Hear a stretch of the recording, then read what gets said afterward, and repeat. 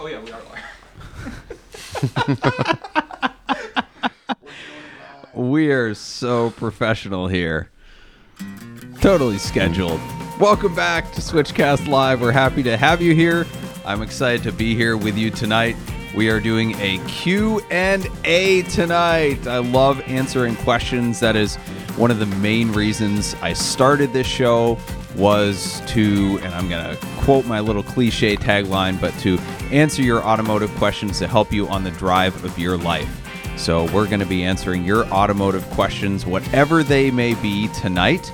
We have a few lined up to go, but we have a really special prize tonight that a lot of people are interested in. This is the Radenso DS1. This is one of the best radar detectors on the market, and it has the coveted and must-have GPS lockout feature.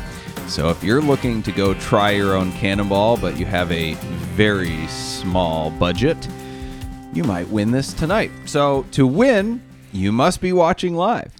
And you may call in live or post your question in the comment flow of wherever you're watching live. Don't just call in to call in. But if you have a legitimate question and our call screener, Ethan Huffnagel, picks your question as the best one, we're going to do that so there's no nepotism here. I don't know who's going to win. I don't get to choose. And if it happens to be somebody like Mark Spence, then that asked it under an alias, then that's Ethan's fault. So nobody can blame me. And even if they do, I don't really care. So anyway, this was provided to us by John Dandro from Radenso Radar. He was on the show a couple weeks ago answering our questions about the nuances of radar detectors. It was a really informative episode for me especially, and I know you guys loved it as well. So if you missed that one, go back and rewatch it. If you have any interest in trying to avoid speeding tickets, keyword avoid the police, not elude the police. One is legal. The other one will very much end you up in jail. Same thing with taxes, avoiding versus eluding. Yeah. Anyway. So you must be watching live. You must ask your question live by commenting or calling in. And you must be, the old saying, you must be present to win virtually. So at the end of the show, we'll pick a winner, and hopefully they're still watching live, and they'll take home a Radenso DS1. So we're going to get just about right into it. I wanted to highlight a couple things that were in the automotive news this week first and discuss those. The biggest thing, this is a sad thing, sort of, right? So a few weeks ago, I had a scam week, and I called out McLaren Charlotte for some of their shady business practices with a mint green GT3. I got a lot of flack for that, mostly from car dealers who seemed to be shady and wanted to protect other shady car dealers. There's a lot of that in this business. Seemed they were scared of the truth. But and people say that you shouldn't knock your competition. And I agree to a point. You should not knock your competition as a means of getting ahead. If somebody comes in and says, hey, why should I use you guys? But wow, those other guys down the road suck, right? That is not a good look. However, if a competitor is actively engaging in unscrupulous business practices or fraud, I think there is a good professional way of making those things known. And I think it's important to the industry because typically within the industry, we have an inside look, or we know a lot sooner about what's going down. And if we can protect consumers, even protect fellow dealers from getting screwed over, then I think the truth needs to be made known. There's an important distinction between the truth and hearsay, between the truth and just, well, I'm going to make crap up about another dealer because I don't like them. But CNC, most people in the industry, CNC Exotics, who is a big car dealer in Upland, California, that upended, and we all know about that story. Millions and millions of dollars taken from investors, taken from customers. Good lesson to never invest in a car dealer. If an established car dealer is asking you to loan the money, That's what's the comedian, the redneck comedian? There's your sign. Larry the Cable Guy. Larry the Cable Guy. Yes. There's your sign, right? So if you're doing business with a business, if you're a customer and they ask you to be an investor, run. Let's see. So everybody knows about CNC Exotics. But this week, Excel Auto Group in Boca Raton, Florida went down, up in a ball of flames, down in flames, up, down, whatever you want to call it. They filed Chapter 7 bankruptcy protection, claiming that they have between $0 and $50,000 in assets. Amazing. They had a incredible building, which they didn't own. They rented it. Pretty impressive service facility. My buddy Dave Maher was actually having his Ferrari 550 worked on there, thankfully, before all this went down. But they owe between $10 and $50 million to creditors. I don't even know how you get there. I mean, I know how you get there. It's a series of bad decisions, starting with being okay with debt as a means of advancing yourself in this business, which is a very, very volatile business. Man,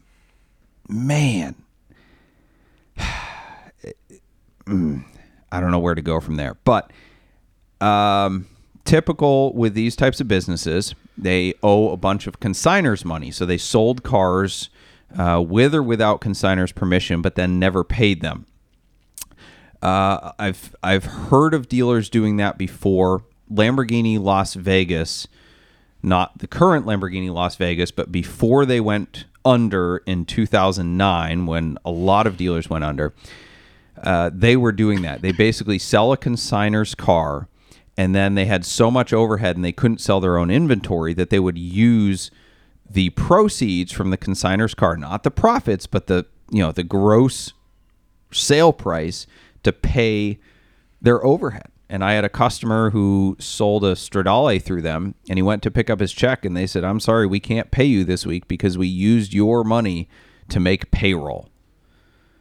That is not a good plan. You should operate your business on cash, and you should not friggin' use other people's money to pay your bills. I mean, that's the old contractor trick. You get a deposit for a house and you spend it all like it's profit. Anyway, these car dealers are notorious for doing this crap. Between $10 and $50 million to creditors, probably more that's going to come out. I don't have a whole lot more to comment on this than I already did when CNC went down. Just be really friggin' careful who you do business with. One good metric I've found is if you're doing business with a car dealer, find out whether or not they took a PPP loan. So this is not to brag. This is just a statement, partly of principle. We did not take a PPP loan. And we had no idea at the beginning of the pandemic what was going to happen with our business. We thought it was going to be like 2008, 2009. Like our cars were going to tank in value and sales were going to dry up and we just have to ride out the storm. But I was okay with that because we're not highly leveraged, because we owned our inventory cash and we could do that. So I made a principled decision that I was not going to take money from the government, whether or not it would be forgiven, because I didn't need it and I did not want to be beholden to the government. The Proverbs say that the borrower is slave to the lender, and I don't want to be a slave to the government. There was a lot of provisions and restrictions and strings put in the original the bailout bill from 2009, especially on banks and commercial buildings and all sorts of people who got government money, and they then had to do things the way the government wanted. They no longer were in control of their own business, and I did not want the government as my boss. So I made the decision not to take PPP funds. Now, in hindsight, I didn't need to anyway, because the car business had about 2 weeks of doldrums, and then it just went gangbusters and kept going gangbusters. So any car dealer that needed those funds, was probably in trouble already. So I'm not saying that every car dealer that took PPP funds is bad or went under or should go under anything. That's not the case. Probably a lot of people took it preemptively just because their CPAs told them to. But the two things I've found in common between CNC Exotics and Excel Auto Group is they both took massive PPP loans. So Excel Auto Group took a PPP loan of $262,000 to make payroll. That's a lot of friggin' payroll, especially when most of your guys are commission. Most of their team is sales guys. They make commission. If they don't sell any cars, they don't make any money. So they don't have any payroll that they have to make. So there's a problem. They like debt. They took debt from the government. Probably got it forgiven, but that was the very, very least of their problems. They owe a lot of people money. I don't know what the best tip is. If you're consigning with a dealership, you can't even say that you have to check their Google reviews or hope they've been around for a while or whatever, because CNC has been around forever. They had a perfect reputation online. I would just say you hang on to the title until they give you certified funds, period. Because that's your ownership document. If they sell your car and release your car, you have some claim against it. But even then, there was a case a long time ago, 10 or 15 years ago, with a consignment dealer out in Washington where they sold a bunch of cars on consignment, never had titles, and the rightful owners of the car tried to file injunctions to get possession of their cars back, and the court ruled in the buyer's favor because they said the buyers made a good faith transaction, and because the sellers allowed their cars to be consigned and signed the consignment contract, even though they never approved the deal or signed off on the title, they had essentially released interest in the car and allowed the dealership to sell the car. So they didn't have a criminal claim against the dealership. They only had a civil claim, and those civil claims went away because they filed bankruptcy. So these dealers, if I don't know if it's on purpose, if it's planned, but these dealers have figured out, the shady ones have figured out a way to scam people and not go to jail. And it's really, really sad that that's possible to do, that they can file bankruptcy and protect themselves from what should be fraud. Now, I'm not an attorney. I'm sure some attorneys could comment on this better, but yeah, be careful with consignment. That's all I'll say. And we do consignment, but we pay our consigners, and that's it. I don't know. Ask to see the financial statements of the dealer you're doing business with before you send your car there. I don't know. Whatever you need to do to protect yourself, you need to do. So, okay, that's enough about Excel Auto Group. Okay, we're just going to go to some questions here. Mark, start us off. This first question is from Coyote, and it's a long one. Doug, I would like to say that I enjoy your content on all platforms. But I can't. I've had a question for some time, and after your radar detector episode of Switchcast, it still remains. I hear you, Ed, Arnie, and others talk about laser jammers quite often, and I'm curious about their purpose or intentions. Is their only purpose to prevent a laser from getting an accurate reading on your speed? In my personal experience with police, the lack of an accurate reading of speed from an electronic device will not prevent you from being pulled over. Typically, the officer would quote some form of made-up tracking via eyesight when presenting you with a ticket. I realize that this could easily argued by a lawyer and be dismissed in court, but that doesn't change the fact that you were stopped and lost time in any attempt to get somewhere quickly. So is the purpose of a laser jammer simply to eliminate any viable proof that you were speeding, saving points and fines? Looking forward to your answer. All right, Ty, that is a very good question, or series of questions. Yeah. So the first question is, yes, the only purpose of a laser diffuser is to prevent the police from getting an accurate reading on your speed. Now, you're right. Some cops will visually estimate your speed, and they will pull you over for that. And depending on the state, they can, in some states, Ohio being one of them, ticket you based on their visual estimation of speed. Now, I thought that was absolutely ridiculous, but there's case law here in Ohio where a fairly new officer who actually was not certified to use his radar detector yet, but he was not certified on a radar device, but he was certified in visual estimation, estimated somebody's speed, and they took the case all the way to the Ohio Supreme Court, and it was upheld. So case law in Ohio supports that police can visually estimate your speed and ticket you on that basis, which I think is a complete friggin' bullcrap. Mm-hmm. Now, on the flip side, I would say it depends what cop you get. I went on a ride along with a cop, and we were using the laser diffuser. Not laser diffuser. I'm sorry. I'm thinking like a criminal. We were using the laser gun, and we were competing to see how far away we could hit a vehicle. And we ended up being able to hit a car at about half a mile away.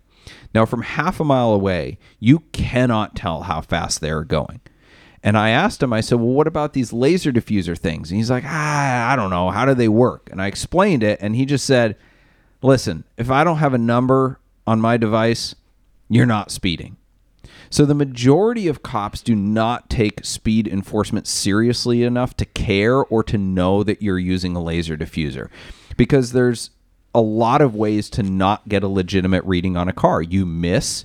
If there's natural sunlight reflecting off the car, it's not easy to get a reading. You have to hit the car directly. So a lot of cops will just say, screw it. I didn't see him. I didn't get a speed, so I'm just going to wait for the next guy, because catching speeders is fairly easy. Most people just aren't paying attention.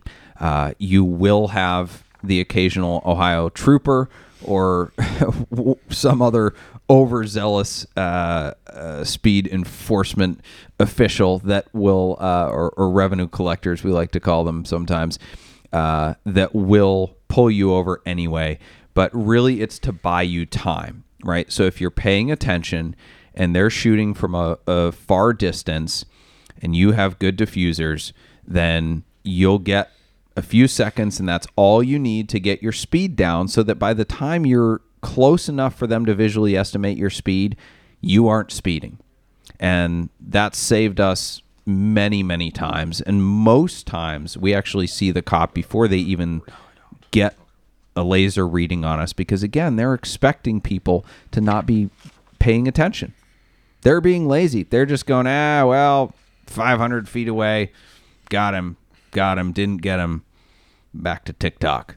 So yeah, I think they're a very great tool, especially in states like Ohio that use instant on radar and primarily use laser. And yes, it is. It's to keep them from getting an accurate reading so that you have time to get down to the speed limit. Good question. Ready for the next? Mm-hmm. Boom. Next question is from Mr. Loverack, whatever. For under $50,000, which automatic transmission 911 would you recommend? I've seen high mileage 997.2 PDKs in that range, along with Tiptronic 996 turbos. Also, lots of other lower mileage stuff in between, even 964 and 993 cabriolets. I'm a diehard manual guy, but this would also be a car that my wife will use. So it's safe to say he's nuts for sticks. One you didn't talk about would just be a Tiptronic 997 or a Tiptronic or PDK Cayman. Like a 981 Cayman with a PDK would be a fantastic car. I think over the long term, the Tiptronics are more reliable. I'm not a mechanic, so I can't speak to that data, but you're not dealing with clutches. The PDK, I've had high mileage PDKs and they were great, but the clutches can wear out and it's more expensive to replace. But no, I've had a 997.2 PDK as a daily driver is fantastic. 981 Cayman with a PDK would be great, and 997 with a Tiptronic would be awesome.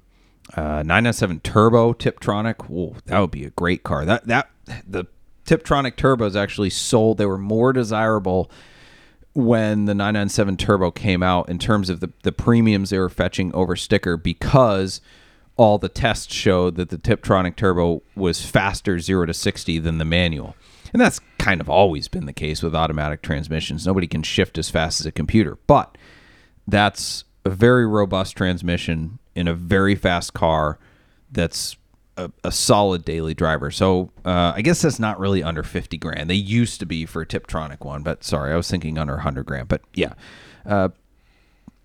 one of those would be good. I had something else to say along those lines, but I don't remember. So we'll move on. Oh, the one thing I would say about that is the biggest drawback to the PDK, in my opinion, is the stupid friggin' like slider buttons where you push forward to shift up and pull back to shift down. And every other car, it's like the right is up and the left is down. So you got to get the sport steering wheel with the paddles, and you can install that into any car with the slider buttons. But that is the biggest, best modification you can do to make a PDK suck less. The next question is from Tuskehatsu. Hopefully I didn't butcher that. You probably did. What's your thoughts on all-wheel drive Porsches? They're great for other people. But Well, no, I'm a rear-wheel drive guy. I actually like old tires on my cars, other than snow tires, right? I want good snow tires. But I love driving around with rock-hard old tires, and I love rear-wheel drive cars because I like sliding around all the time. And you can't, you can only go so fast on the street. And if you have an all-wheel drive car with brand new tires, the traction limit is so much higher that you have to be going so much faster to slide it around a corner. So I love rear-wheel drive Porsches because it forces me to be a better driver and to learn the car. All-wheel drive is heavier. It has more of a tendency to understeer. So, yes, they are better in snow, but again, they're less fun. I at least like Porsche's all-wheel drive system because it is rear biased. I've sold a lot of other really cool all-wheel drive cars that I wanted to keep, including an Audi RS2 Avant, because the all-wheel drive system was too much front biased. And it was so hard to get them to slide, and I felt like I was driving a front-wheel drive car. So I appreciate that they feel like a rear-wheel drive car in low traction situations, but and I think they're great for most people. They do have more traction, they do have more grip, but I'll take the lightness and I'll take driving skills over all-wheel drive. Well, I like Cayennes, so they're all-wheel drive. That's a Porsche, not a Porsche. Next question is from Colin2477. I have a 997.1. Is it possible to install cold seats? Yep. I don't know if they'll work, but yeah, you can install them. It's just a few bolts. The next question from Into Rogue. On the VinWiki story, Arnie said that 2539 felt too easy, like it wasn't going to count. How do you feel about 2539 versus 2725? Are you more proud of one run or versus another? 2725 for me will always be the run that meant something. Man, I had a really great quote about this. I can't remember how I summarized it. I think it was 2725 was an accomplishment, and 2539 was proving something. So it took 6 years to break Ed's record, which broke another record that was 7 years standing. And it was kind of like a lifetime achievement award, right? We spent all this time dreaming and planning and building the car and planning the route and breaking out in cold sweats whenever we found out somebody else was going for the record and hoping they didn't make it because we wanted to be the ones that broke the record next. And we were, and it was a huge sense of accomplishment. It was a massive celebration for each other. And then COVID happened, and it kind of changed the game. And that's not to take away anything from the people that ran during COVID. It's just, it was different. And so it's more like, okay, well, they did it. We have to go and just show like, okay, Arnie and I are still the fastest, and we can do it when there's not much traffic also. So yeah, it means something to still hold the record, but 27-25 will always be the one that I'll celebrate and that I'll remember and that I'll talk about. Got to wipe a tear from my eye. That was beautiful. The next question is from Casey Putch. Doug, do they really help? I figured it'd just get too reliant on them and end up busted. So I just keep my eyes peeled. That goes back to the first question. Oh, radar detectors. Yes. Laser jammers and stuff. Okay. I wasn't sure if he was talking about, raincoats or what. But Bunny rabbits. Bunny rabbits. I'm super reliant on bunny rabbits. Yeah, they do. I mean, it depends where you are. Some places, if they use instant on or laser, then it's kind of pointless. But your eyes only do so much. And it's the one moment of distraction that you roll into the throttle and you don't have a radar detector, that is when you get a ticket. So I think it's a great tool. You have to understand it. You have to understand what enforcement tactics your local departments and wherever you travel uses. But I think they're a good tool for anybody that likes driving spiritedly. The next question's from Nick Goes Fast. But does he? Maybe. We'll find out. We'll find out soon. It was great to see. It was great to get a little insight into how your wife views your shenanigans last week. But she knew what she was signing up for and made a choice to be with you anyway. Your parents are stuck with you regardless. What are your opinions on your career to date and recreational activities like Cannonball? I like how recreational activities is on quotes on 420. Yeah, that's an interesting question. So my parents do not love Cannonball. They probably love it less than my wife. And I used to get asked questions about that when we broke the record, and I keep referring to my family and how they felt in these interviews, and then people got all confused when I was talking about my parents. And they're like, well, you're not 16. We were talking about your actual family, like your wife and kids. So I've always been very close with my parents. So their input and their opinion really matters. But I also had to take a step back and say, okay, I am an adult, and my family is my wife, and whatever we decide together is what's right. And my parents did express their concern with the optic of running Cannonball and how that didn't align, I guess, with a professing Christian. And we had some discussions about it, and they didn't say, you have to stop this or you're grounded, because they don't have that position of authority in my life, but they do have a strong position of influence still. So I do take their opinions to heart, and it's funny. I think my dad has actually gotten more flack about my Cannonball exploits than I have from people around him that are not supportive of it. And he's had to say, like, hey, my son isn't me. He's an adult. Like, he's choosing to do these things. Like, why are you making this my problem? So, we have discussions about it, and they're friendly and they're good. And I love my parents and I respect their influence. But yeah, they're not super supportive of Cannonball stuff. Celebrity Machines is a proud sponsor of Switchcast. Celebrity Machines offers more than 250 different screen-accurate license plates as they appeared in movies and TV shows like Back to the Future, Ghostbusters, The Office, The Fast and the Furious, Breaking Bad, and so many more. Celebrity Machines also makes our Switch Cars dealer insert plates, as well as our commemorative 2539 plates from the fastest Cannonball run ever. Visit celebritymachines.com for more info and use promo code SWITCHCAST to save a whopping 25.39% at checkout. Okay, I realized at the beginning, so we are giving this Redenzo DS1 away to the best as chosen by our producer, call-in question or live stream question tonight, and we are going to get to those now. And I forgot to give away the phone number to call in, but we have a caller anyway who figured it out. The phone number to call in is 216-294-4124. 216-294-4124. And we have a whole bunch of questions. Holy crap, Mark, you have your work cut out for you. Scroll up.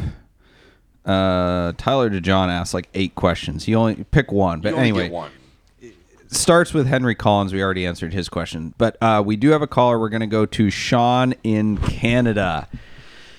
Hi, Sean. How you doing? Doing good. How about yourself? Good, thanks. Good. Have they let you out So of you mentioned jail up there yet? Only on Tuesdays and Wednesdays. You mentioned not having the phone number, but someone had the forethought to put it in the video description, so shout out to whoever that was. Thanks, Ethan. Okay, so this is a bit of a loaded question, but you're no stranger to Cannonball. And so you mentioned planning for the drive of your life. But some things happen in the moment and can't be planned. And you know well there's a lot going on when driving. So my question is this. For an unforeseen circumstance that arose at triple digits, what's the hardest decision you've had to make during a Cannonball?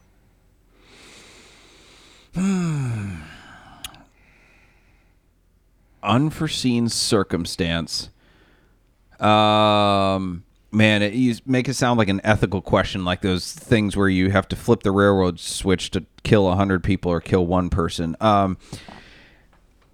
Yeah, all of the unforeseen circumstances have been law enforcement related. We've been really, really fortunate. We've never had close calls with animals.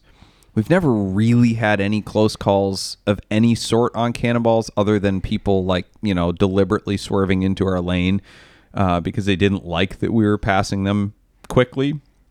But there was no difficult decisions that I remember having to make. That's a tough question to answer. Like, I don't know. Expand on the question a little bit more, because I've never had to make an ethical decision or a difficult decision. Sure. It's always just been reactions, and there's never been any really close call. I've had far more close calls and scary, oh crap moments driving normally than I ever had at triple digit speeds, honestly. And that's the whole philosophy behind Cannonball, is when you're driving at a high rate of speed in a focused manner, not just like out there street racing or being an idiot, but like it's really, really safe. That makes sense. So I'll nix the triple digit part and just bring it back to Cannonball, because you've mentioned where on 2725 the car had an issue with the octane of fuel and the elevation in Colorado. Mm-hmm. You said you had an issue in the S6 with the tires. The idler pulley on the Insight recently. Mm-hmm. And so when something like that springs on you in the moment, because Cannonball is all about planning, and those things don't go according to plan. And so do you have a process for planning something, or like working through something that happens like that? Yeah, I think it all starts before you go. One is redundancy in terms of, okay, we know things are going to go wrong, so we're going to have 8 of everything. And so that, Arnie and I have good, I wouldn't say heated discussions about it. We have good, lively discussions about, whether or not we're going to have a spare tire or more fuel capacity. Arnie always gives me crap for packing too heavily, and I'm like, I want 3 radar detectors in case 2 go bad, and things like that. So there's planning for those eventualities. Arnie is the mechanical over planner, where idler pulley aside, we'll let that one go. He wants cars to be over prepared, as do I. And the other decisions are just kind of, you have to decide beforehand what is important, right? So that there's nothing more important than safety. So if a decision comes up where it's safety or push through, because we have concerns about a tire, concerns about a noise or whatever, the record is not as important as doing it safely. So I think every decision and every difficult circumstance we encounter on the run with mechanical failures or whatever, concerns about continuing or not continuing starts before we even leave. An eloquent answer to a loaded question. Thanks. I'm bulletproof. Loaded. Get it? Loaded. Bulletproof. Well, I'm going to go back to my maple syrup. Yes. Spoken like a true Canadian. Awesome. Do you like dark or light maple syrup? What's your flavor? Oh, dark. Okay. It's not even a question. It is a question. It's absolutely a question. They're both From real someone maple from syrup. in Ohio, maybe. No, I'm from Maine. We get our Pardon me. maple syrup in friggin' ball jars with, Sharpie on them saying Tom and Ellie family syrup because it's my uncle. This is a real question for syrup Let's be a aficionados. fight about this. We could. This is a very sticky subject. All right. Where's the drum set on that? Take care. All right. Thanks, Sean. All right. If you'd like to call in and try to win this Redenzo radar detector with an amazing question, you can call in 216-294-4124. We're going to go to the live stream questions now, rapid fire, and I'm going to get my drum set. I've needed it. I could just use my voice. But Go for it. okay. This question is from Tyler DeJohn. Doug, do you think the car market resembles a Dutch tulip scenario? When do you think the party will end?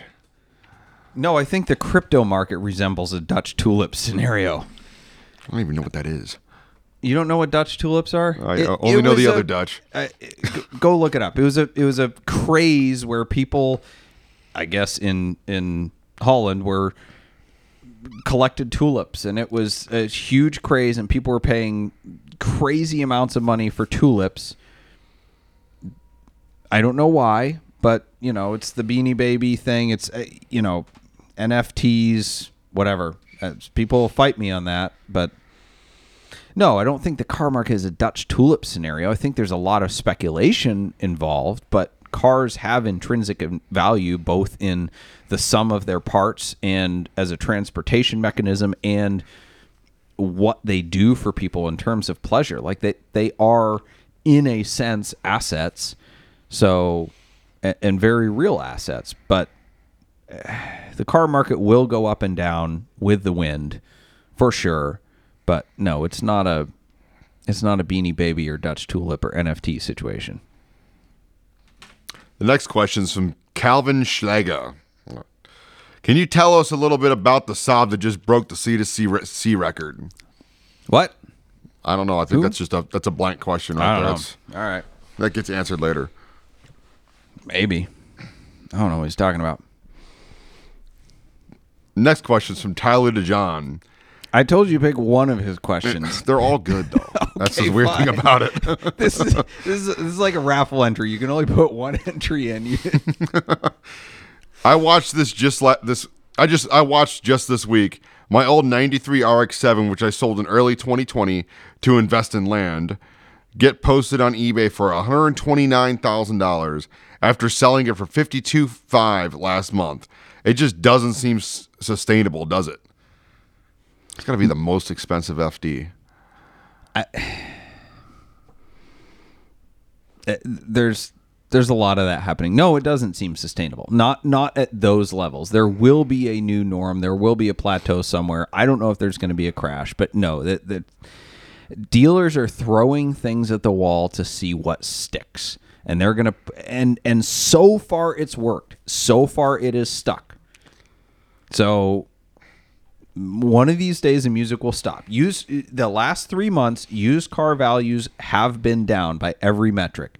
So the wholesale numbers at Manheim have been down on a seasonally adjusted basis, January, February, March, and the first half of April. Now it's only by 1% here, 2% there. However, they are declining. Now they keep saying, well, spring's coming. We expect values to pick up in spring, but spring does not override a supply-demand issue. And if interest rates are going up and everybody has overspent their budgets, then, ain't nothing spring's going to do about fixing the car market. And I've seen it before where dealers bought up like crazy in January, February. I think it was in 2010, and they all expected the market to go up in spring, and it didn't. Usually it does, but we may be experiencing a little bit of pause in buyer frenzy. Next question is from Nicholas. I would like to know what car each one of you drove there tonight. Thanks, gentlemen. I drove a C4 Corvette with a Doug Nash 4+3. You really drove that? Oh. Yes, I really drove it. It gets like 9 miles to the gallon because it's a friggin' 84 with a Crossfire injection. It doesn't run very well. But yeah, I look cool. Literally the worst Corvette ever made is the 84. So, and one of the worst transmissions other than an automatic was the Doug Nash 4+3. It's basically a 4-speed that every now and then goes into hyper overdrive and you don't want it to. Spence, what did you drive? Oh gosh. Everybody thought you drove the C4. My winter beater, which was a 98 ZR2 Blazer 5-speed. You're really proud of that one. It's for sale on Facebook Marketplace, too, $2,500, 338,000 beautiful miles. Yes. Tyler drove an Aventurin Green, one of 16 remaining Porsche 968. Dan Doucette, did you drive your Land Cruiser? I can't see or hear him. Thought he drove the Lotus. Whatever. And I think Andrew rode his bike with a bottle of whiskey. What? What are you driving right now? What did you drive? Lotus. Oh, Dan Doucette drove his Krypton Green Lotus Exige S220 or 240? S. Lotus Exige S. Okay. That's what we drove. Ethan, our producer, drove his friggin' Nissan Rogue. We're trying to make him into a car guy. Next question's from Neo Leo. I wonder where he's from. Would a Charger Hellcat in white with a lower spec Ethan front just end? came out and gave me this look. What? My stream's like a minute behind. I don't know. Well, I heard my name. What? I was making fun of you. Oh, for You just realized that I'm making fun of what you drove tonight. But I said you are becoming a car guy, slowly but surely. it's an SL if that counts for anything. SL. It means That's it's the got wrong heated kind seats. of SL. I don't know. All right, continue. We'll get him something fun one day. Going back to Neo Leo. Would a Charger Hellcat in white with a lower spec front end and a bash bar be a good cannonball car? Maybe with a wonky looking roof rack and gray, of course. No, gas mileage is abysmal on those. I mean, yeah, it'd be an okay car. Like we always talked about taking a Charger Hellcat and basically like taking the spoilers off and making it look like a Charger cop car. But The last Charger didn't It's even a make it to St. Chrysler. Louis. that was an old one though, and it was a base one. I don't know. I think the gas mileage on those would get you. And I don't know. Fred Ashmore said that he considered one, and apparently they're known for like the front ends will like the radiator will get so hot that it'll melt the front fascia or something like that, and that's why he didn't use it. I mean, he didn't use a Mustang either because he didn't actually go in the time that he said he did. There's a lot of cars he didn't use.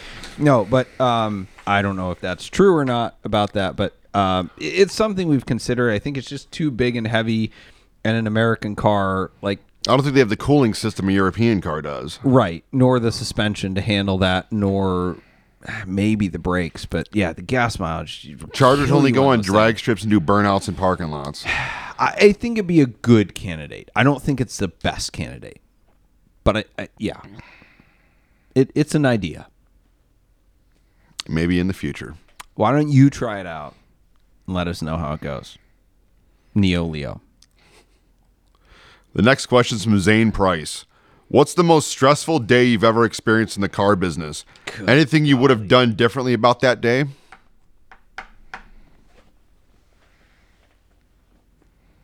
There's a lot of stressful days. There's been a lot. Frick. I mean, the most recent one was that I had to fire a friend, and it was the worst friggin' day ever. I'm like Michael Scott, right? Like, I want everybody that works with me to love me and be my friend and everything to be awesome. And it was, yeah, I don't even want to go down that road. But the car business is like any other business. It has its ups and downs. And, yeah. Next question. From D Chemist. Tell me why I shouldn't cannonball my 83 CJ7. It's arguably the most unreliable, uncomfortable, poor handling, overpriced, high maintenance vehicle I own, and I absolutely love it. I don't get how it's unreliable because you can fix anything on that car with a screwdriver and a pair of and some duct tape. You just told me. You just answered your own question. You just told me why you shouldn't cannonball your Jeep CJ7. I have no. You could doesn't probably wanna go set over the 50. Jeep record because nobody else has ever done it in a Jeep. That's pretty freaking funny. That gets one vote for question of the day for me. I don't have the final say. Ethan does, but that's pretty friggin' funny. If that's his decision, I like the bad decisions he likes to make. Me and him are one of the same. Mark likes the worst kind of bad decisions. This is another question from Nicholas. My wife and I Mark's bad decisions have a name. I'll see him in 18 years. Nicholas, my wife and I are always going from Philadelphia, PA to Boston, Massachusetts. We like to drive fast. We usually only have Waze on. That's the worst corridor to try to drive fast on. But I really want to get us a radar detector. Which one would be the best? Are you trying to win this? Frick. This is Philadelphia this to is a Boston? product placement question. No, it's a good question. But again, you have to know where you're driving. Philadelphia to Boston, radar detector is going to be largely irrelevant. So Pennsylvania State Troopers only run K-band, and it's the same frequency as all the highway signs, and they're not allowed by state law to run it when they're moving. So they only set stationary traps, which are usually picked up by Waze. Connecticut State Police typically only run instant on or laser, and they're very freaking good at hiding. So radar detectors are almost useless there. Massachusetts does run KA. They're also very good at hiding and very good at their job. So I would just pay attention. It's really friggin' hard to speed in that quarter anyway because there's never not traffic. Like, there's literally never not traffic in New England. There's always somebody going to Maine for vacation or to get maple syrup. So I friggin' get laser diffusers, honestly, and a good attorney. The next question's from Mother Rabbits 09. What was the culture on the teams that helped you with your 27-25 and 25-39 runs? How did you create buy-in to your cause across the board to develop that culture? I don't think we created any culture. I think it was a natural passion that exuded from both Arnie and myself, where people just wanted to be involved. They saw what we were doing, and they thought it was cool, and they wanted to do it, whether it was because of their own love of Cannonball or just because they liked us, and I guess Arnie, and nobody really likes me, but yeah, Arnie's a lovable guy, and they wanted to help. They wanted to see us succeed. So it wasn't anything we set out to create or planned. It was just we wanted to do it. We had a love for it, and we found people that aligned with that. I mean, I think the best way to describe it was when I was calling clients around the country in the places we were driving through. I'd start out with some small talk, ask them how their car was doing, and then I'd just ask them how they felt about Cannonball. And like 9 out of 10 were like, oh yeah, it's the coolest thing ever. Great. You want to help us out with scouting? I never opened with, you want to help us out with scouting? Because I had like the 1 out of 10 person that's like, oh, what's Cannonball? It's kind of a waste of time. I was like, great, cool, thanks. Let's do some more business sometime, and just didn't even bring it up. So it was, it's just natural. It just happened. Well, you guys single-handedly rebirthed it, so No, we didn't. I don't know. No, we didn't. Alex Roy, Ed Bolian, like, they laid the foundation. I mean, we created more modern excitement for it. So, but we did not single-handedly rebirth it. I'm not taking credit for that. I love taking credit for things, but The next question is from Joshua Boehm. What are some good candidates for 911 options that will be sought after in the future? The coveted rear windshield wiper?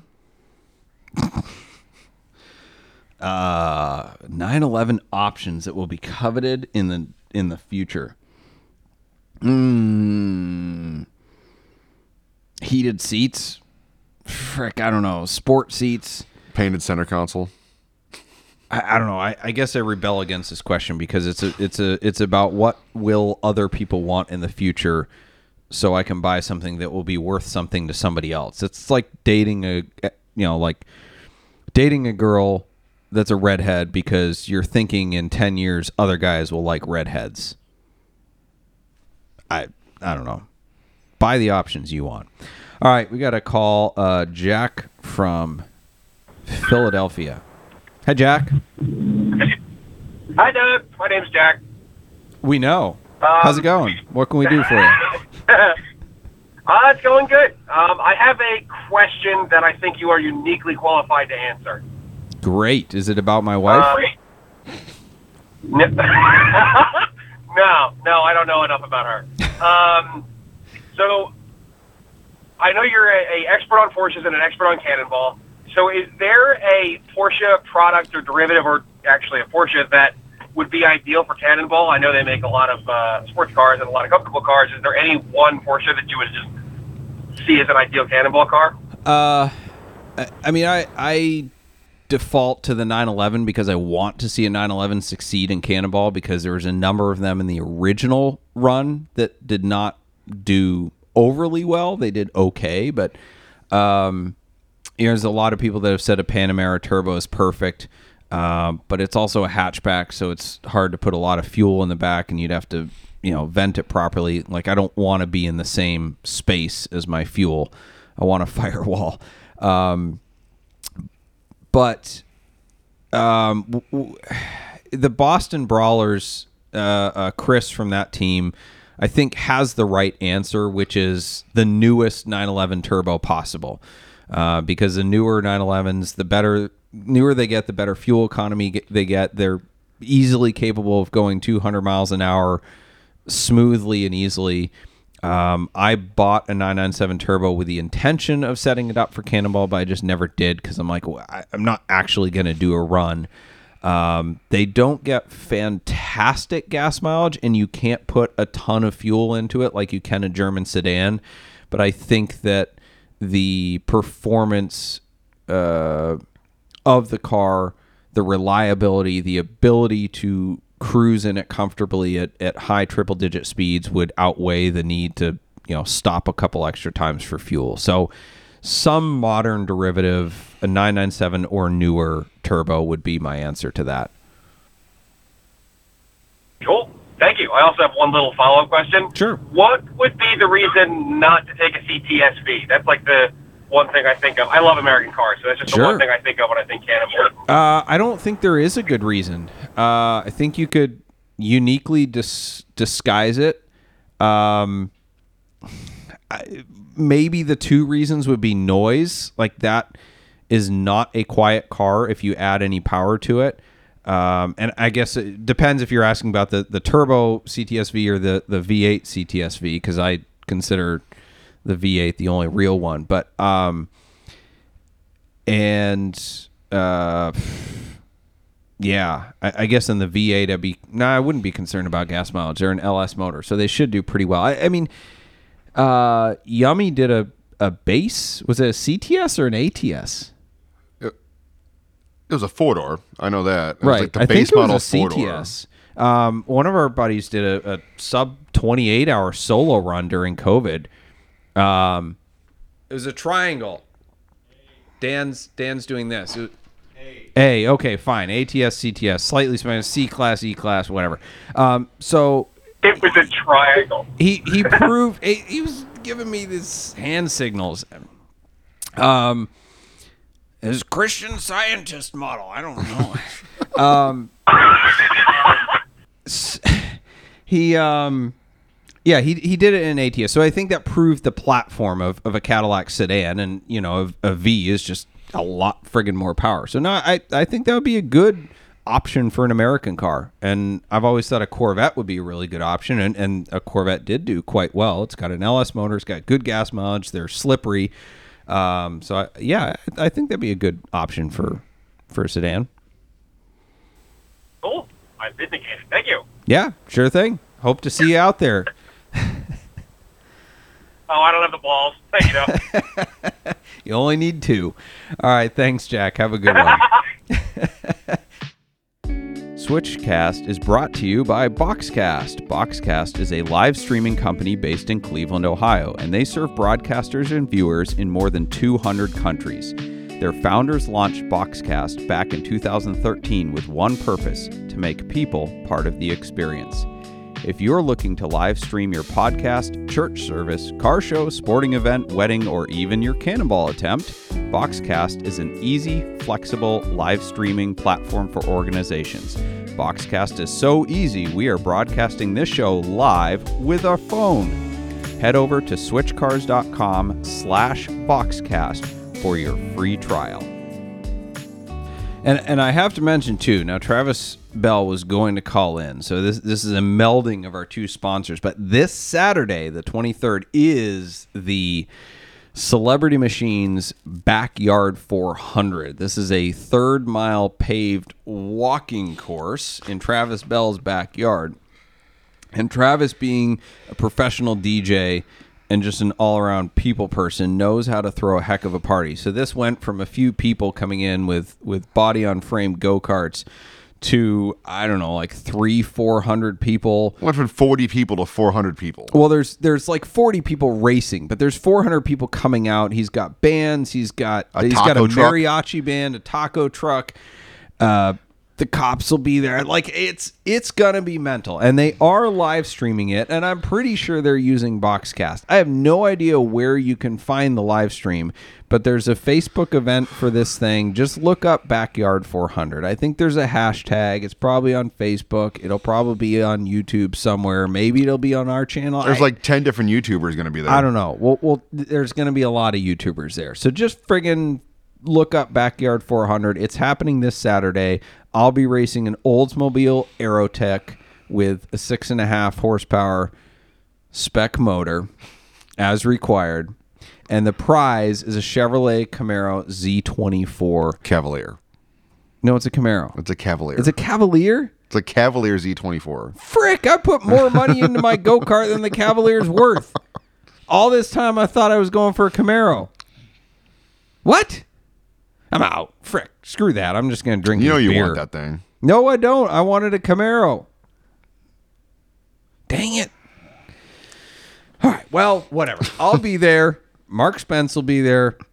Some other people will be there. It's going to be lit. Next question. Oh, if you want to call in, 216-294-4124. You might just win this Redenzo DS1. Next question's from the original Lugnuts. Is there a way to protect yourself when co-signing a car to a dealer? Consigning. It's co-signing. Don't ever co-sign. Is there a way to protect yourself? Oh, my gosh. I think there's a combination of a number of steps. One is reputation. I'm not talking about online reputation. I'm talking about people who have done business with them, who know them. There's a lot of really shady dealers out there that have glowing online reputations, but people in the car community will not touch them with a 10-foot pole. They're just respectful enough. You know, a lot of car guys are old school, and they don't post reviews online. So the truth doesn't come out. So you want to network and find out what people who have dealt with them recently, who have dealt with them 10, 15 years ago, whatever, what they have to say about their dealings. Look up, there's things that you can find out about the owners, about their financial picture, about their debt profile that you can find out online. Ask them pointed questions. The biggest thing is keep your title. Read their consignment contract. Look up the laws in your state. Find out what your rights are, what their rights are. Do your homework. That's it. I mean, the biggest way to protect yourself is just consign your car to us, because we're not going to run with the money, because it's not worth it to me. The next question's from Henry Collins. I know Switch Cars doesn't have a floor plan, but I wonder what you think about regular dealers using one. GM, Ford, etc. Question mark. I don't think debt is a good thing, and a floor plan is a really bad kind of debt. It's like a lease versus a finance, right? Like, if you're going to go into debt for a car, do a simple interest finance. Don't friggin' lease it. Floor plan is a really, really bad and expensive way to finance cars. So there's lots of really wealthy people that use floor plans, and that's fine. And they'll explain why it's better to use other people's money and stuff like that. Well, I like to sleep at night, and the reason I went into business is so that I wouldn't have a boss. But bosses include banks and the government. And the government is my de facto boss, because I have to operate within the rules and pay taxes. But I don't want a bank. I don't want to be beholden to a bank or to investors or anything. I want my business to be my business, and I want to be able to make my decisions based on what I think is right. So other people can, that's fine. I don't fault them for it. I just don't think it's the best way. And if things go bad, if you don't have debt, they can only go so bad. And there's a lot of dealers out there that their entire inventory is floor planned. Yeah. And I'm seeing a lot of lower dealers close down because of it. Yeah, absolutely. As Warren Buffett says, when the tide goes out, you'll find out who is skinny dipping. And that's debt. Debt works great in a market that's flourishing. But when it corrects, or when other things go wrong, there's more than just a market correction that can cause you to lose what you have. But anyway. Next question's from Neo Leo. What's your favorite manufacturer to work with? I don't work with manufacturers. I buy and sell used cars. Next question. Next question is from Fuzzy Cuffs Rodriguez. Oh, yeah. What was the main reason for stopping operations at your destination dealership in the racetrack in Las Vegas? Oh, gosh. That's a personal one. No, it's not. That's a good question. That is an entire episode. There was like 8 main reasons. I can't blame the economy for any of them, even though it was terrible timing, because I opened the dealership in October of 2008. The main reason was I was 22 or 3. I was a friggin' idiot. I thought I knew how to run a business. I really didn't. I was married. My wife did not want to go with me, so she was still in Ohio. So I was flying back and forth. The relationship with the landlord, the track, was not as awesome as I had hoped. Man, it's just a lot of stuff. It was a very dark time for me personally. And it just, I think all of those factors conspired to just be the downfall. I mean, it was not well planned. It was not well thought out. It was rushed into. I had my head in the wrong space. And yeah, just, there was no main reason. There was a bajillion reasons. Next question. Nick Kuhn, how would I get into the scene for scouting? I know it's got to stay protected for safety and making sure the wrong people aren't doing it. But how do I go about getting vetted to help? You have to scout for Fred Ashmore first. And if you can scout for him, you can scout for anyone. Make friends. Really. That's it. We ask our friends. And I don't know, like, we make new friends through car stuff. And, you know, Mark Spence was a random Radwood friend, and Donadel Dariush, who's been my co-driver and was our spotter for 2539. I met him at Cars and Coffee, and he had a bunch of screens in his car and antennas, and so we became friends because we had the same interests. So just be interested in Cannonball. Don't be interested in like, oh, how do I be part of a record? Just be interested in it and, you know, do things that align with your interests, and eventually you'll meet those people, and one thing will lead to another. And don't start off with, I'm going to beat your record. Yeah. That's a good way. Whatever. I mean, you can, but probably not going to call you to scout. Next question is from Grant Hughes. I have a question regarding resale value. I'm currently in a W212 Mercedes E sedan with a bi-turbo V6. Would you recommend swapping an M135 V8 from a CL500 to sell for more with no new Merc V8s? No. That's not a good plan.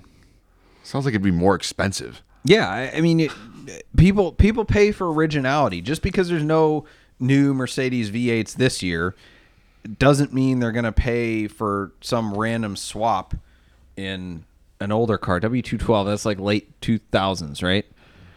That's a Dan question. I think it's late 2000s. Anyway, no. Leave it original, because you will not get your money back on a swap. Do it if you want a V8. Do it because you want it. But then I just say just go buy one. Maybe there isn't a V8 available. I don't know. But it's Mercedes not making new V8s is not going to affect a car 20 years old.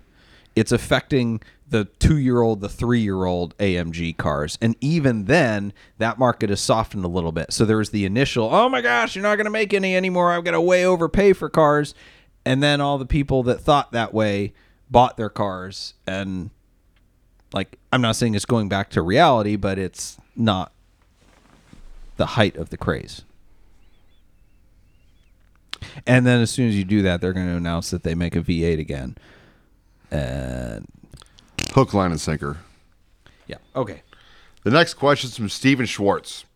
Will there be more cheap, slow car cannonballs like the 2904 or Musket Ball, and are these open for non-cannonballers to join?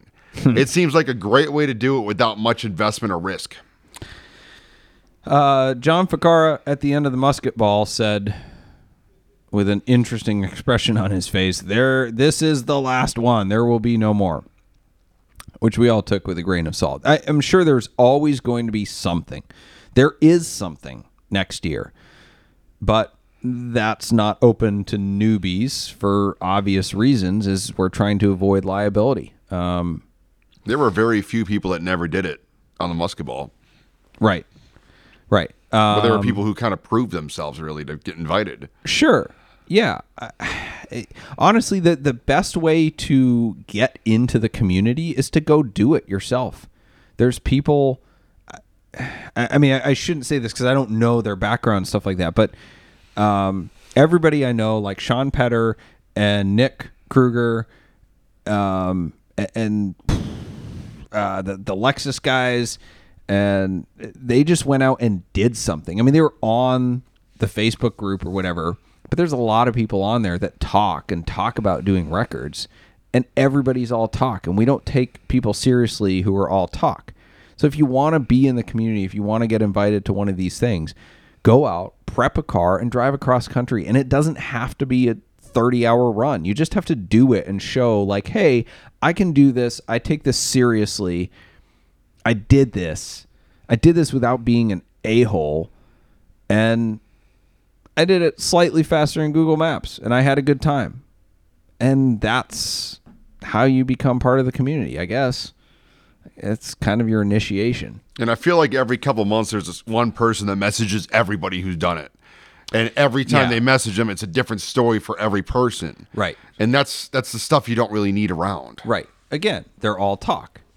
That everybody's trying to get in, but it's really easy to get in. Just go do it.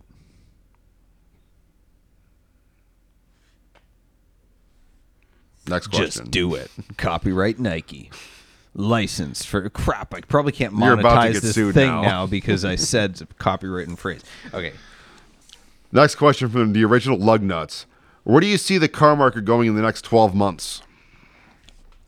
Forward. Next question. From Henry Collins.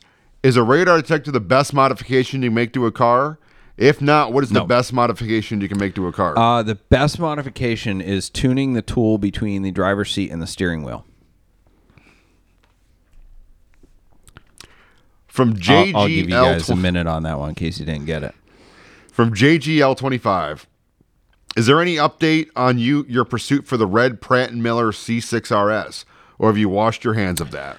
I've left the owner a couple messages, and that's a whole backstory in case you haven't heard that one of 7 C6 RS, K-Tech 8.2 liter, blah, blah, blah. Anyway, I have located the owner. I've left him a couple messages, which he has not returned. Another friend of mine who's also a Corvette collector who recently sold me a Callaway C12 and who owns a C6 RS has spoken to the guy, and I guess it is just not for sale until some random auction, which I can't fault the guy. It's just frustrating to me sometimes when he has legitimate buyers pursuing him for the car, and then he's just saying like, "Well, I'm gonna sell it, send it to some auction because it'll just go crazy." And it's like 90% of cars at these big time collector car auctions, and including Bring a Trailer, do not go for the crazy money that people expect. And me and this other guy that have been hounding him are probably going to be the two high bidders, and we're not stupid and we're not going to bid against each other. So, like, I don't know. I don't love his tactic, but whatever. It's his car, not mine. So Was that one of those like auction no millionaires who just go and just buy a bunch of cars and sell a bunch of cars and go from auction to auction? Like he's nobody anyone has ever heard of in the car space. He's just a guy who owns a business and has some cars, and that's the best way to be. It's just call the people back who are interested in your car. And anyway, so no, gotten nowhere with that. Next question from Ren Henry. Doug, if you could create your perfect car of the 2000s using components of existing cars, what would it be? Example, Metzger engine, C5Z06 chassis, Phaeton interior, etc. LS motor from the 2000s. Frick. I take a Carrera GT motor and a Carrera GT. That's the perfect car of the 2000s. No, but since you asked, I don't know. I'd probably take an LS motor with a 6-speed manual and a 2002 Mercedes SL 500, old body style, the R129. Make it a real sport because I love the body style. I think they're beautiful, but they're not a sports car. So yeah, that'd be my cheap answer. I like how he said the Phaeton because I love to hate those cars. Yeah, that would not be my choice. Next question is from Gear Guy 2001. Do you have a short list of daily drivers you would consider for $30,000 to $35,000 budget?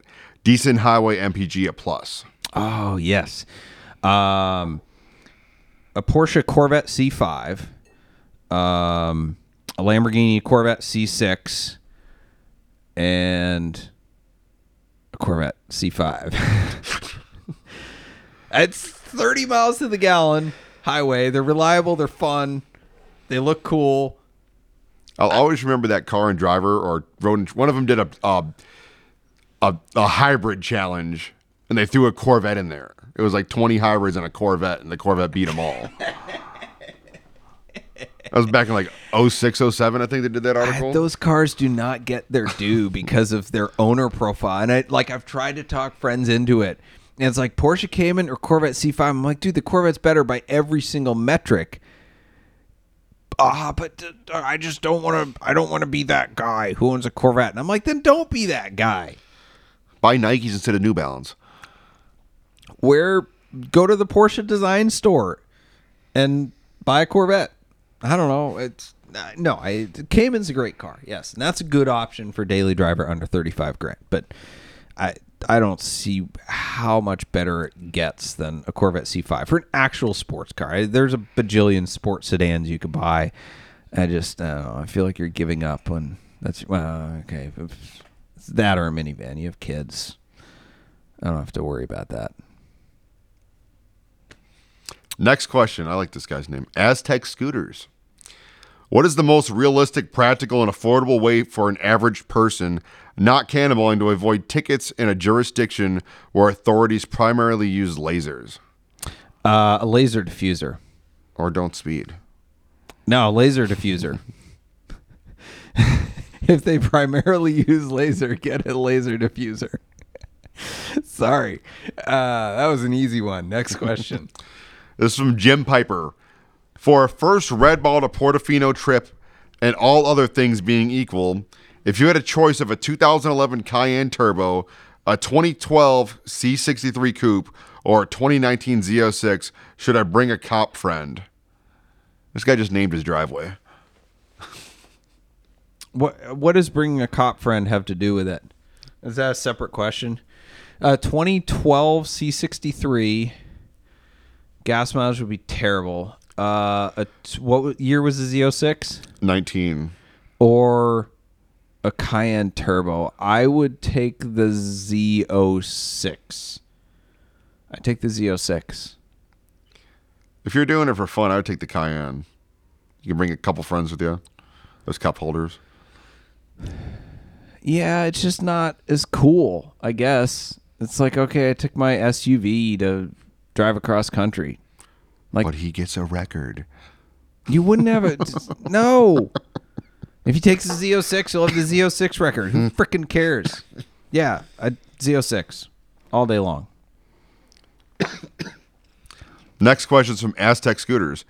Preferred bourbon, vermouth combo for a Manhattan? I'm not so fancy that I know which vermouth goes in my Manhattan, but I usually prefer a rye Manhattan. Bullet rye is decent. I mean, Makers is just a good standby for a Manhattan. Like, yeah, you can get crazy and get fancy with it, but whatever. I think it's more about the mix.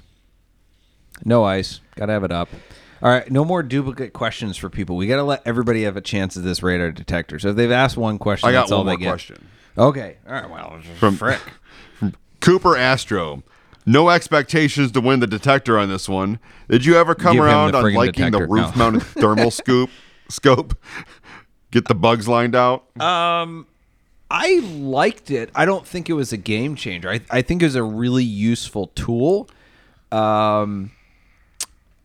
I was annoyed with it on our southern trail run, which is Jacksonville to San Diego. And that was the first time we used it. I was annoyed with it because we stopped to put it back on when we didn't really need it because we were relying on it so heavily. And that cost us more time than it saved. But no, I think it was a really good tool. I don't think it saved us, but it's kind of like saying the CB doesn't save us, so we never use it again. Like, there will be that time that it does save you, and I think it's worthwhile. I wouldn't put all my weight on that, but I think it's good. So, Bill from Ohio is on the line here. Bill, thanks for being on the line. Hi, how are we doing? Good. How are you? I'm all right. My question was, there's a time when cars just weren't collectible, Mm-hmm. and if you thought there might be a time when they aren't collectible, in the future. That is a good question. I think we've reached a point of critical mass, both with auction companies marketing them so heavily and with people getting to a certain level of wealth where they're looking to be in alternative investments that Right. we'll never see those days again. I think that each era of car will ebb and flow as generations come and go in terms of how collectible they are and how desirable. And I think as political climates change, that will also cause people to stop caring about certain cars as investments because they're just not, they cave to Right. political pressure or societal pressure. But I think those days are long gone. There's too much information out there. There's too many people trying to take advantage of potential opportunities. And that's not necessarily a Right, bad yeah, thing. yeah, It's it's just too much of the a- market is different An now. alternative investment, Yeah. Yeah. So, no, good question. I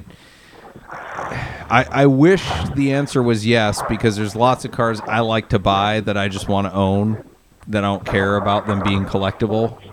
But there's too Right, many yeah, people with yeah. far more money than I have that also want those cars for different reasons. And I guess I can't fault them for their reasons. Well, I can fault them for their reasons because I have a microphone, but it's not going to change the fact that they can afford to buy the cars, and I can't. Right, so, yeah. yeah. And the same here with the air cooled VW stuff. I don't understand how those got so, expensive, but here they are. Yeah, well, those guys in Malibu have to have something to run and get their gluten-free Absolutely. bagels with. So, Absolutely. yeah. All right, good. All right, Thank you for the well, call, you Bill. guys Great have a good question. one. Yep. Have a good Yeah, one. have a good one. Yeah, Bye. bye. Good. Is there another call? No. Question? Okay. I'm defaulting to you. I'm gonna butcher this name again. Subsuzio Nadumzio, whatever. Good job, Mark. Yeah. I'm not laughing Hell at yeah, the name. I'm English. laughing at you trying to pronounce it. Doug, I'm a fan of the white Adidas shoes you usually wear. What are they called? Sambas. Same thing Freddie Mercury wore. Everybody thinks I play soccer. Not very good at it. Anyway. Yeah. Oh. They don't hurt my feet. The next question's from Adam Bruton. I don't know how to say his last name. With prices coming to rise, what do you recommend for a fun enthusiast car for under $10,000 or less? Doesn't have to be a rocket or a track monster, but fun. Corvette C4. Mazda Miata. Those are fantastic cars for under 10 grand. I'm sure every Maserati produced before 2000 is still under 10 grand. If your idea of fun is having beers with your mechanic, man, fun enthusiast car. Saab, Rabbit GTI. Rabbit GTI. There you go. What about like Golf a GTIs? Saab? Or can you get a Saab 9.3 Vigan for under 10 You can grand? buy every Saab for under $10,000. A Porsche Boxster, a 986 Porsche Boxster, you could get for under 10 grand. Still, Find a good WRX. that's a oxymoron. Wow. What? They're all friggin' rusty and owned by hooligans. who- Not mine. Whatever. Yes, yours is owned by a hooligan. Yeah. Corvette C4. I got one. $6,900 paid for it. Next one. I'm out of questions. Good. Okay. Well, it's time for the props and the flops. All right. Our producer, Ethan, is going to pick the winner shortly here and get back to me after the props and flops. Our props and flops are brought to you by Switch Cars. Switch Cars is the enthusiast dealership where we buy, sell, consign, service, and store only cars that we like ourselves. Check out our hand-picked inventory at switchcars.com. Our pick of the week from Switch Cars inventory, Mark's pick of the week is So much pressure. The C12 Corvette. the Callaway C12. is up on Bring a Trailer ending tomorrow. One of 19 produced. This is not your grandma's modified Corvette. This is a ground-up build inspired by the C12R race car that took pole position at the 24 Hours of Le Mans. Carbon fiber and Kevlar body, LS motor, obviously, widened by 5.5 inches. Custom suspension, engineered by IVM. I don't even know where to begin or end on this car. Go read up on the history of Callaway and the C12. It is truly a coach-built car, not just a modified Corvette. Anyway, so that's good call. That's a very cool car. All right, our flop of the week. Oh, man. According to the Driven online magazine, not to be confused with the Drive, these two dudes are going for the electric Cannonball motorcycle record. But they're both going at the same time. One is leaving from New York, one is leaving from California, and they're basically going to cross paths. So it's a race with each other, but also to try to beat the record. Now, there's a whole bunch of things going on in this, right? So in the article, let's see, the article talked about how they're trying to prove the viability of electric vehicles, and this is how they prove it. They're on their website, they talk about how this is a zero emissions, zero noise run celebrating Earth Day. This is freaking stupid. There's no way there's zero emissions and zero noise. They're emitting so much noise about this run. They're getting corporate sponsors. They've got this fancy website. They're having articles written about them. They have support vehicles. They have all this crap, right? When we went out to do the Cannonball record, yes, we had people helping us. We didn't make any friggin' noise about it. We just went out and did it. And by the way, when you have support vehicles, you're emitting a lot of emissions. And by the way, the batteries making this, the charging stations, blah, blah, blah, this is not a zero emissions run. This just means you're not pushing crap out of your tailpipe. I have a lot more to say about this. I think it's stupid, especially the fact that they are trying to prove the viability of EVs, but the current cross-country electric motorcycle record is 178 hours and 17 minutes. That's like friggin' longer than Cannonball Baker's motorcycle run in like 1911. So there is nothing viable about this. But, you know, the Driven is this like EV, you know, earthy, whatever, futuristic magazine.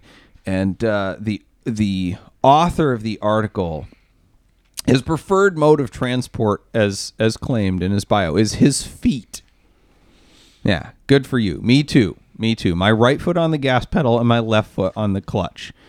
It's a good thing they call themselves the Driven, because they obviously have no interest in driving themselves. So anyway, these guys are charging across America very, very freaking slowly, trying to set the slowest freaking Cannonball record on the planet. Yeah. In contrast, the prop of the week, our own Mark Spence and Nick Charlie Kruger and Wesley James set a new coast-to-coast-to-coast record, that is New York to LA to New York this week, in 65 hours and 28 minutes, beating the previous record set by Chris Clemens and Mark Spence of 74 hours and 5 minutes. And good golly, they did it in a sob. There's so many jokes I have for this that I'm going to save for when they come on the podcast next month. But let's just say, if somebody called them into the cops, it would have been sobterfuge.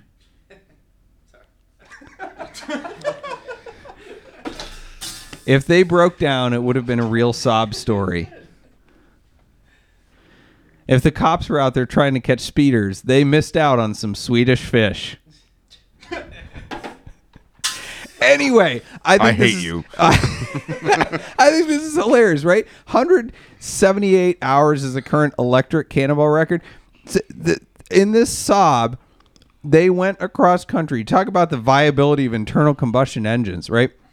They went across country and back in like a third of the time. Literally, they could have gone from New York to LA to New York to LA to New York to LA to New York before a friggin' electric motorcycle made it one direction across. We are not there yet in terms of the viability of electric cars. Not even friggin' close. Now, I'm curious to see what they do. I'm sure they'll take a lot of time off of that record. But yeah, it's still slow and it's dumb because And I think they left Monday. they probably did. So they should be there by now. Well, when we left Monday, we ran into a giant snowstorm in PA and we're stuck for 4 hours. Oh. What's an electric bike going to do in that? Yeah, nothing. Their Anyway, service truck picked them up. did you have a support vehicle? No. Oh. Only Did my did you friends have, to did support you me. have, Did you have sponsors? No. Did you have a website? No. Okay. All right. Well, props to you guys. Only maxed 65 out hours credit and cards. 28 minutes. They will be on Switchcast coming up soon. All right, Ethan, what do we got? Who wins this radar detector? Hey, yeah, okay. So I do want to clarify one thing. You said I drove here in a Nissan Rogue. It was a Murano. Same thing. With that in mind, wanted to give a quick shout out to Neo Leo for asking if it was a cross cabriolet. It's a very good question. It's a very, very good question. So thank you, Neo Leo. That was good. Gave us all a laugh here. 2 honorable mentions. Ron Henry asking about your perfect car build of the 2000s. I thought was good. That was a good question. And Bill coming in with the call asking if cars will ever not be collectible. That was an excellent I question. thought that was really, really good, yeah. But my pick and the winner of this DS1 is Jordan Madkins, a.k.a. Mother Rabbits 09, asking about the culture of the Cannonball and how you created buy-in within that community. I really like that question. I didn't see that was not one that was a good question. It's a Cinderella story, man. Yeah, that was not like the one that stood out to me. So that's probably good that I wasn't picking him. That's a good one. All right, Jordan, I hope you're still watching because you just won a Redenzo DS1. Yeah. So comment, send us your address. Don't post it online, and we'll send you out your radar detector. Thank you all for watching. We are going to be back next week. Oh, we got a special one next week. We have the solo rental Cannonball record holder next week. I know, that's kind of a cliffhanger. The solo rental Cannonball record holder will be on with me next week. Anyway, don't bug me about it, but thank you, Mark Spence, for reading my questions. It was an honor. To Redenzo Radar for providing the radar detector for our callers here. Thank you, Ethan Huffnagel, for producing and call screening. Thank you to our sponsors, Boxcast, Nuts for Sticks, Switch Cars, Celebrity Machines, and Stephen Holm Woodworking. Our bumper music is provided by Emily and Ivory. You can stream the full album on Spotify or SoundCloud. This episode will be available Friday in audio format wherever you listen to podcasts. Thank you for listening. We'll see you next Wednesday at 8 p.m. with the solo Cannonball rental record holder, and hope to see you at Travis Bell's Backyard 400 this weekend as well. We'll look forward next week to answering your automotive questions to help you on the drive of your life. Thank you for joining us.